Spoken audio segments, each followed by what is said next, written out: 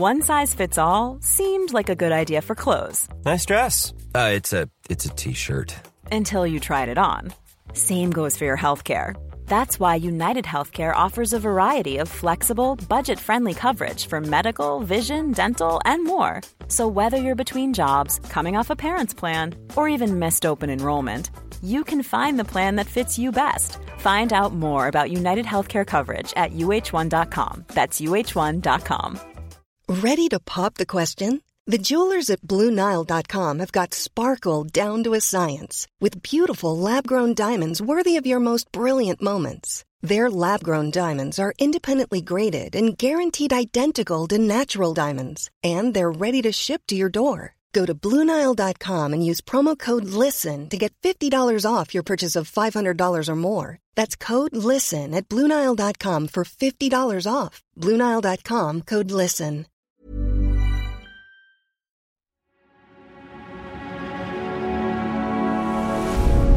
Tortoise. Hello, it's James. This is a special episode of the News Meeting in association, I'm proud to say, with Intelligence Squared. We're recording in front of an audience at the Tabernacle here in London's Notting Hill. And because it's nearly the end of the year, we're doing something different. It's our review of 2023. What was the story of the year?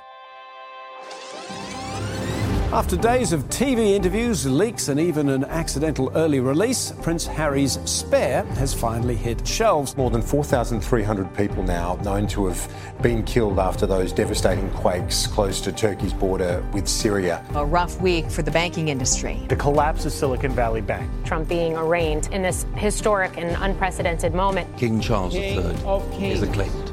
Everything possible is being used to try and find the missing submersible. So the bird has been or is about to be replaced by a simple X. The president of the Spanish Football Association has come under fire after kissing one of the team on the lips. Brand is now facing allegations of rape, sexual assault and controlling behaviour. They attacked by air, land and sea, taking Israel by surprise during a major Jewish holiday. The UN's humanitarian chief says every time it looks like it can't get more apocalyptic in Gaza, it does. Sam Altman is out as CEO of OpenAI. We can't get enough of the pandas. The UK's only giant pandas have left Edinburgh Zoo. They're returning home to China. Quite a year. I'm joined by Kat Neelan, our political editor. Jess Winch, welcome. I'm also joined by our news editor. Jess, when you look back at 2023, is it a year that you think was marked by more news than ever? The problem of being news editor, for those people who are sitting here thinking, how do you man those floodgates of information? Is it been a busier year than usual? Yes, no, I think it has. But it's been a strange year for me because I've been working in a slow newsroom. So last year it was working in a national newspaper and it was trying to keep up with everything all the time, all at once. And then this year, I think you've just seen a succession of news stories, one after the other. And then the challenge for us has been trying to decide, right, where do we add the value? Where do we actually try and really get to grips with a particular element of a story? And it is difficult, actually, in that moment, picking out the story that is the most significant, that has the most meaning and long-lasting impact on people's lives, because sometimes it isn't the obvious thing. Sometimes it's the quiet thing that's kind of happening and almost forgotten. And sometimes it is the obvious thing. Sometimes we miss it, actually. Right in front of us. Well, the one thing we are also missing is Robert Peston, the third member of our news meeting. He is ITV's political editor and is hot-footing it from the ITV studio. So he'll be joining us shortly, and we're hoping that with Robert, we're going to get a sense of what he thinks has been the story of the year, not least in the context of the book that he's just written about the state of the UK. It's called Bust, ? I'm not quite sure he believes in the question mark. Bust, ? Saving the economy, democracy, and our sanity. And so we're going to have a conversation about the year that's passed, and then we're going to turn to understanding, perhaps a little from Robert, the future that might be if people pick up on the suggestions that sit in his book. So let's start. You've each chosen one story that you think is the defining story of the year. Kat, you go first. Long story short, what's yours? My long story short is the end of the party. Intriguing. Cryptic. Yours, Jess? Before and after October 7th and the Israel-Hamas war. Not so cryptic. All right, well, listen, why don't we start there, before and after October the 7th? Yeah, so I think this is, for me, and this is the story of the year, for really the simple reason that October 7th has become one of those dates where there seems to be a very definite before and a very definite after. And I think that is down to many reasons, but I'm picking up on three. One of them is the surprise element of it. 2023 is supposed to be the year that was going to be the de-escalation phase in the Middle East. You saw Saudi Arabia and Iran becoming on better relations with each other. Saudi Arabia and Israel were inching towards a normalization deal. And Jake Sullivan, the US National Security Advisor, felt confident enough to write in a now infamous 7,000-word essay for Foreign Affairs that the region is quieter than it has been for decades. And he said, we have de-escalated crises in Gaza. And that went to print on October 2nd. So that was really the before that we were living in. And that's not to criticize Jake Sullivan, really, because I don't think any expert could have predicted what was going to happen and the scale of what was about to unfold on October 7th and afterwards. And then if you're thinking about the scale of it, I think it's important not to look away from the numbers. You had 1,400 Israelis killed during the October 7th attack. We're hearing reports of women who were also raped and mutilated. You had hundreds of people taken hostage. And in Gaza, since then, and this is being recorded at the beginning of December, you've had more than 15,000 people killed in retaliatory airstrikes and a ground invasion, including around 6,000 children. That means that more Palestinians have been killed in this period than in any war since 1948. And I just think the cost of this, and not just in human life, which is the most important, but in this, even if you look at property and infrastructure, I think the Wall Street Journal said that about $50 billion worth of property and infrastructure in Gaza has been destroyed. That's about 2 decades worth of development support. 2/3 of homes have been destroyed. Almost all of the population have been displaced.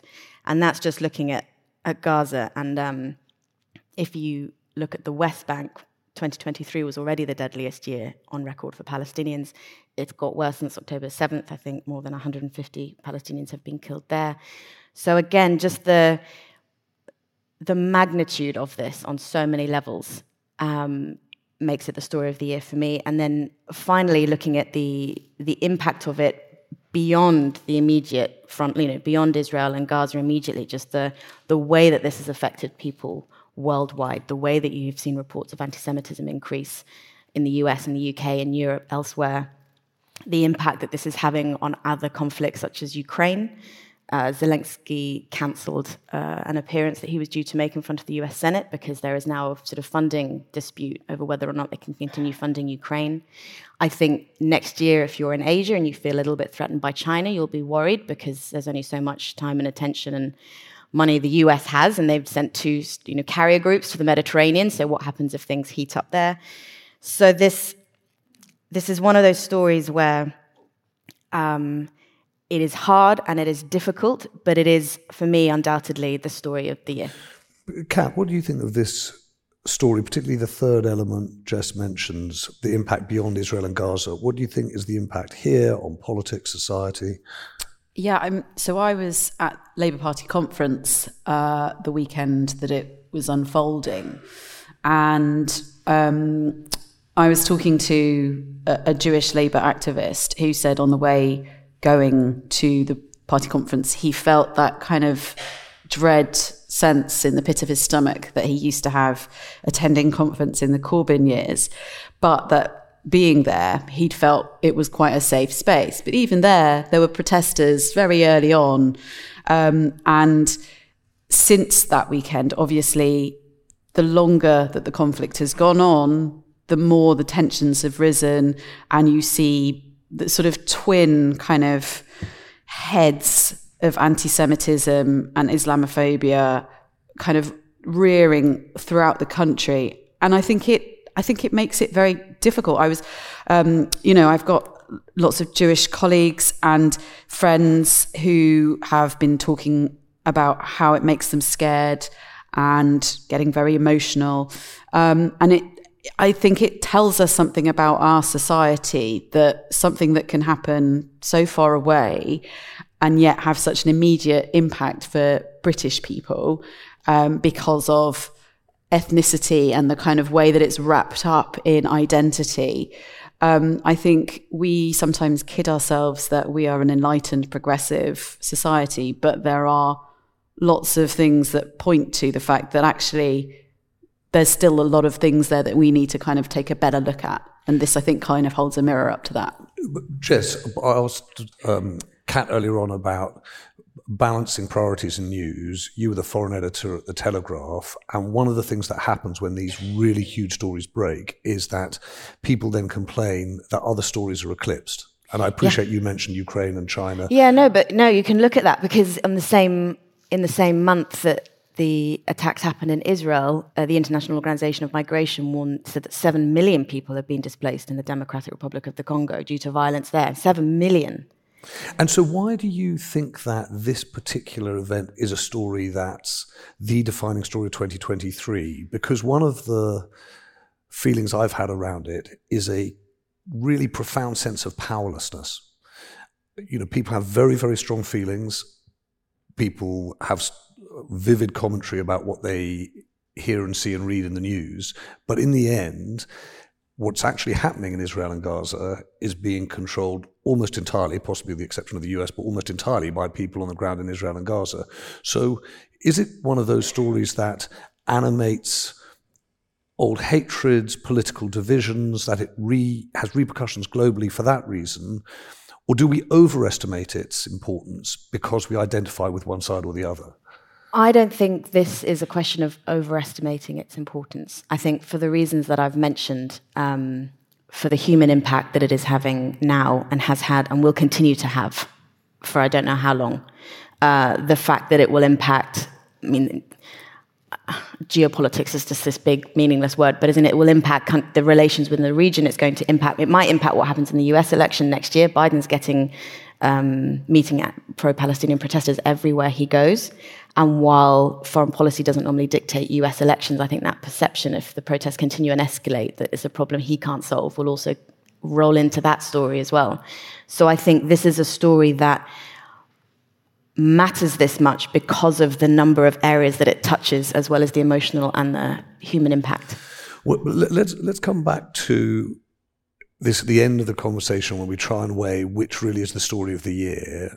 But I think we should listen to yours, Kat, the end of the party. I can't help feeling it's quite a gear change from October the 7th really, to this. Which gonna party make me is seem over? Flippant and shallow and, just too involved in politics. I am. Let's be ourselves. Okay, the end of the party. So this is a sort of variation on a theme of basically every story I ever pitch on these, which is about the Conservative Party's implosion.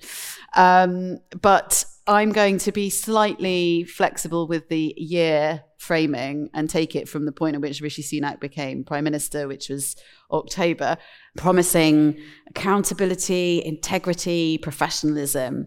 He was going to be the grown-up that came in, that sorted it all out, cleaned up Liz Truss's mess and kind of made the party sensible again. And in the time that he has been Prime Minister, we've had ministerial resignations / sackings from Gavin Williamson, remember him? Dominic Raab, Nadim Zahawi, Suella Braverman, Robert Jenrick. We've had 4 by-elections losses, safe seats, traditionally safe seats. Rishi Sunak's been fined for not wearing a seatbelt. He breached the ministerial code by not disclosing that his wife had shares in a childcare company that was going to benefit from one of his childcare policies. And he avoided the vote in which he would have had to sort of say what he thought about Boris Johnson and Partygate. He, up until this week, has actually avoided a rebellion, but that's only because he kept pulling bills where he thought there might be one. And we saw also a recent poll, it was sort of a very long piece of work covering polls, but also kind of really kind of digging into the data over the last 18 months, which has found that Rishi Sunak has led the Conservatives into lower approval ratings than they had under Liz Truss, which I think is quite impressive.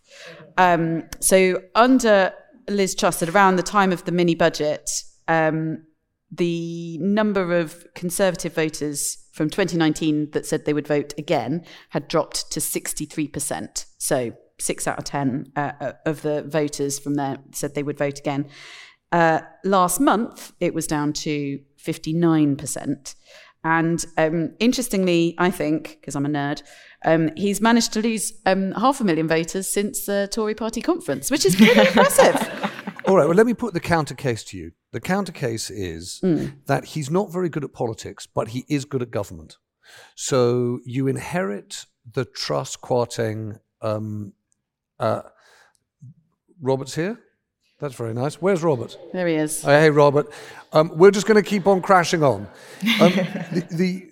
So the counter case to me is that he's not good at politics, but he is good at government. So he inherits the Truss Kwarteng economic fiasco. Mm-hmm. Jeremy Hunt comes in, they do an emergency budget. He was a Liz Truss appointment. He was, but they then do that budget where they stabilise things. Then there's the spring budget where it's like, let's focus on employment. Over the course of this year, they get the Windsor Agreement in place. We rejoin Horizon. More recently, there's let's make the case for investment and, obviously a kind of muddled position on tax, but, some tax cuts, some, fiscal drag. But overall, the technocrats are back. But are they? Look at the Rwanda stuff. I mean, this is the conversation that people are having is what is the strategy? What is Sunakism? You bring David Cameron in to replace Suella Braverman, and then you talk about breaking international law to try and appease the right wingers. Bravo! Hey, my friend. Nice to see you. I'm so sorry I'm late. It's a delight to be here. Robert, do you want a glass of water, a coffee, I think actually your lovely colleague is bringing me a glass of beer, which I think feels more appropriate. Okay, good.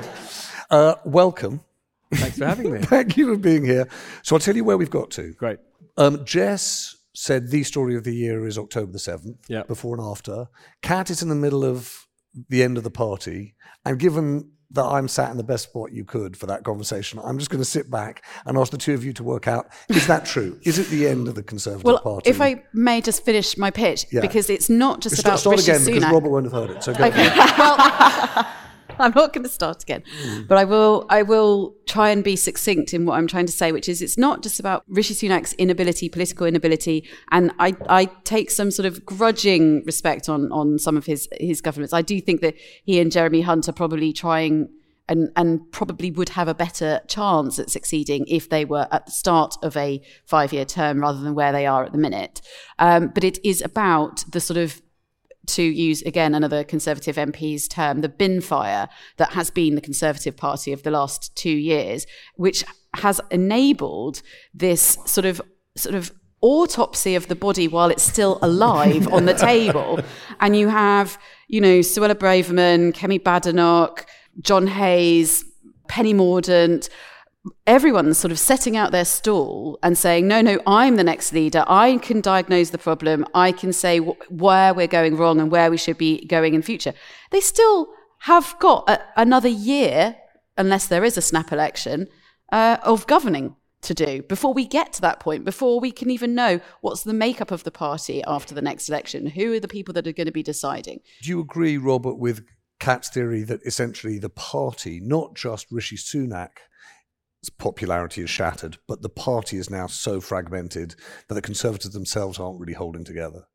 I think she's spot on. And actually, for me, because I've sort of thought quite a lot about this recently, I talked quite a lot about it, it goes back to me to probably the worst decision that the Labour Party has ever made, which was back in 2018 into early 19.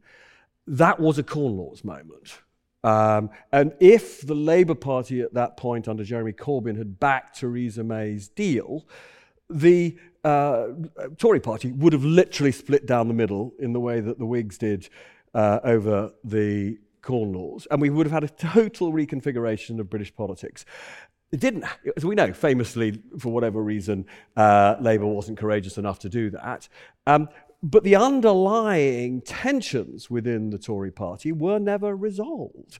The Tory party is now all parties are coalitions, but it is the most dysfunctional coalition it has ever been. And essentially they have to decide, and they are nowhere near deciding, whether they are in effect a Farageist party. And don't forget that the members are largely Farageist. That is why we have a Prime Minister too scared to say in public that Nigel Farage can never join. Farage, for the Tory party, is the equivalent of what Militant was to Labour, right? You cannot, if you are Sunak's kind of Tory, allow the person who actually almost destroyed you to come in. It's absolutely astonishing that they haven't got the guts to say that. And the reason they haven't got the guts to say that is because the members like Farage rather more than they like almost every member of the cabinet, including the Prime Minister. We're going to park the parties over. Mother's Day is around the corner. Find the perfect gift for the mom in your life with a stunning piece of jewelry from Blue Nile. From timeless pearls to dazzling gemstones, Blue Nile has something she'll adore. Need it fast? Most items can ship overnight. Plus, enjoy guaranteed free shipping and returns. Don't miss our special Mother's Day deals. Save big on the season's most beautiful trends. For a limited time, get up to 50% off by going to BlueNile.com. That's BlueNile.com. I'm Helena Bonham Carter, and for BBC Radio 4, this is History's Secret Heroes, a new series of rarely heard tales from World War II. They had no idea that she was Britain's top female codebreaker.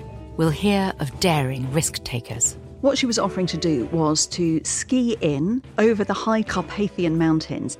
Of course it was dangerous, but danger was his friend. Subscribe to History's Secret Heroes wherever you get your podcasts. Rob, if we can, your view of what the story of 2023 is. So my obsession is with AI, and because I do think, to use a phrase that some of you would have heard of, that it is a general purpose technology, and that this is probably, in a way, in some ways, it is the most significant, some ways scariest, some ways most exciting industrial revolution, certainly of our lifetimes, and maybe rather a lot longer than that.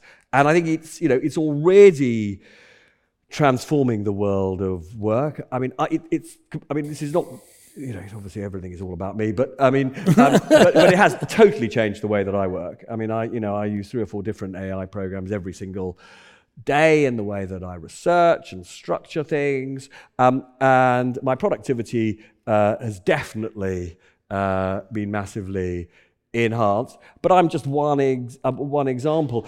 Robert, just pause for a second. Just say how do you use AI?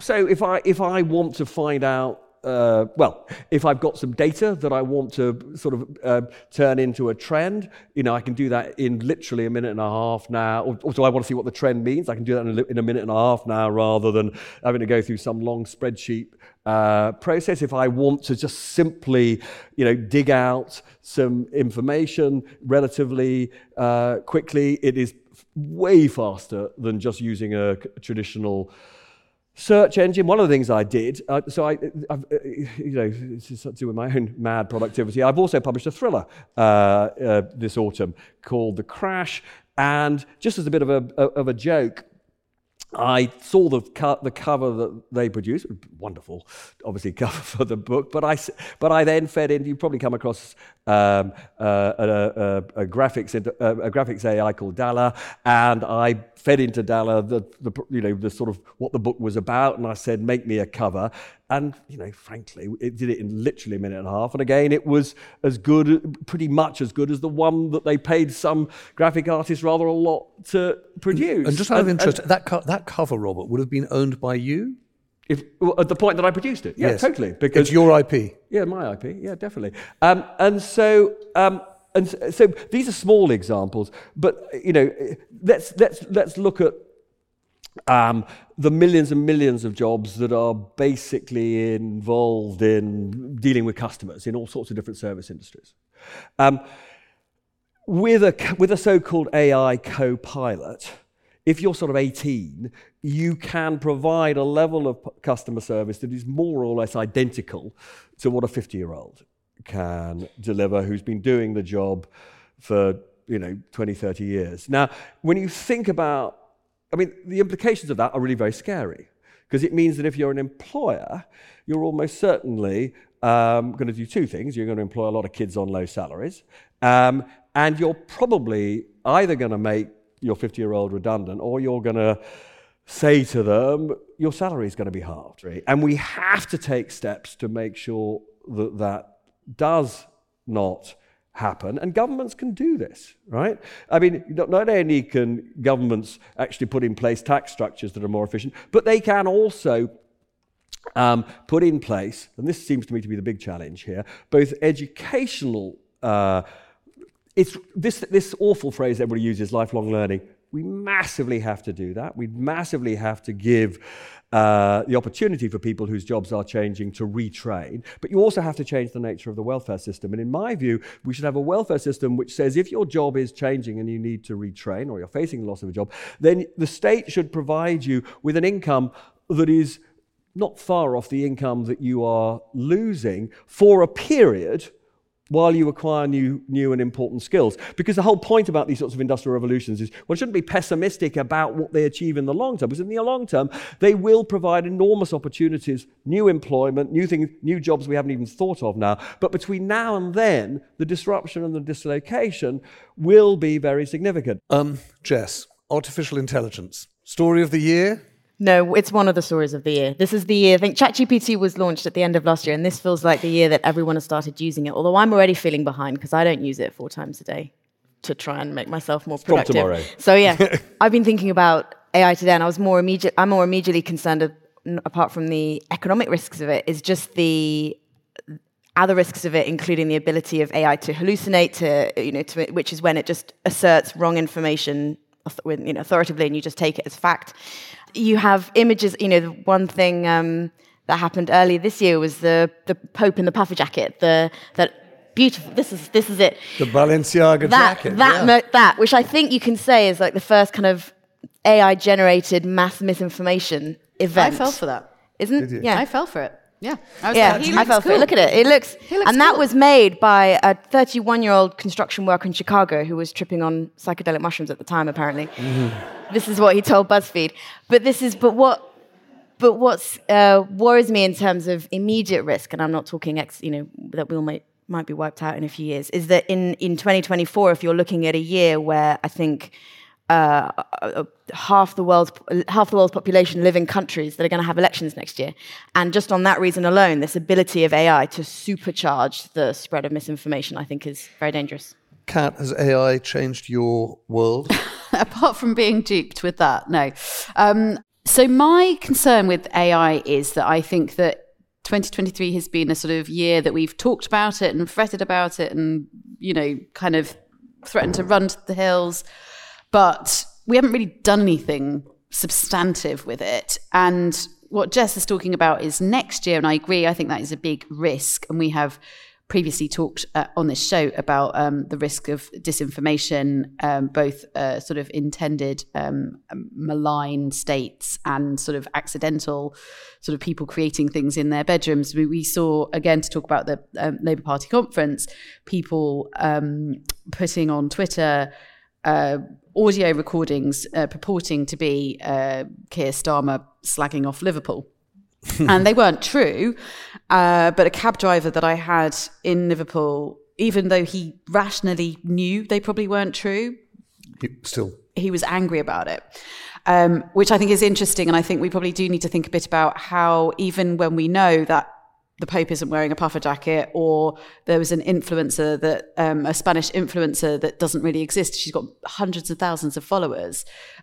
She's very attractive, but she doesn't exist.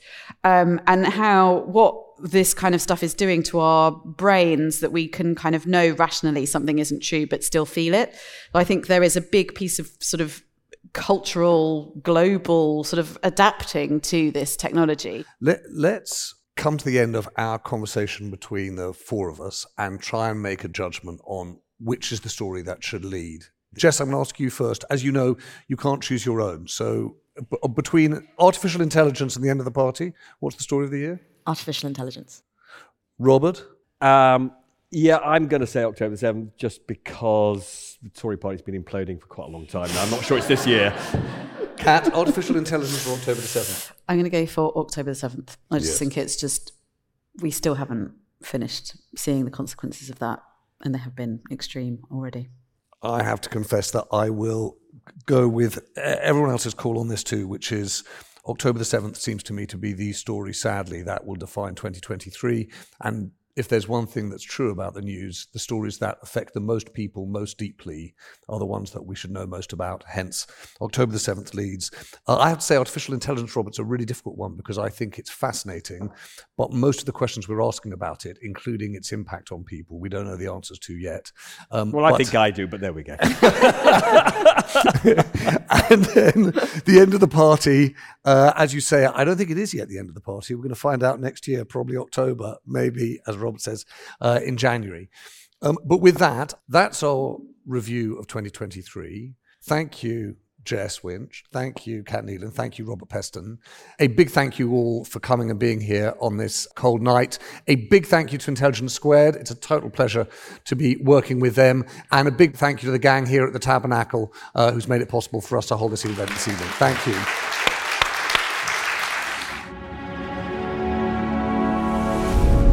Tortoise.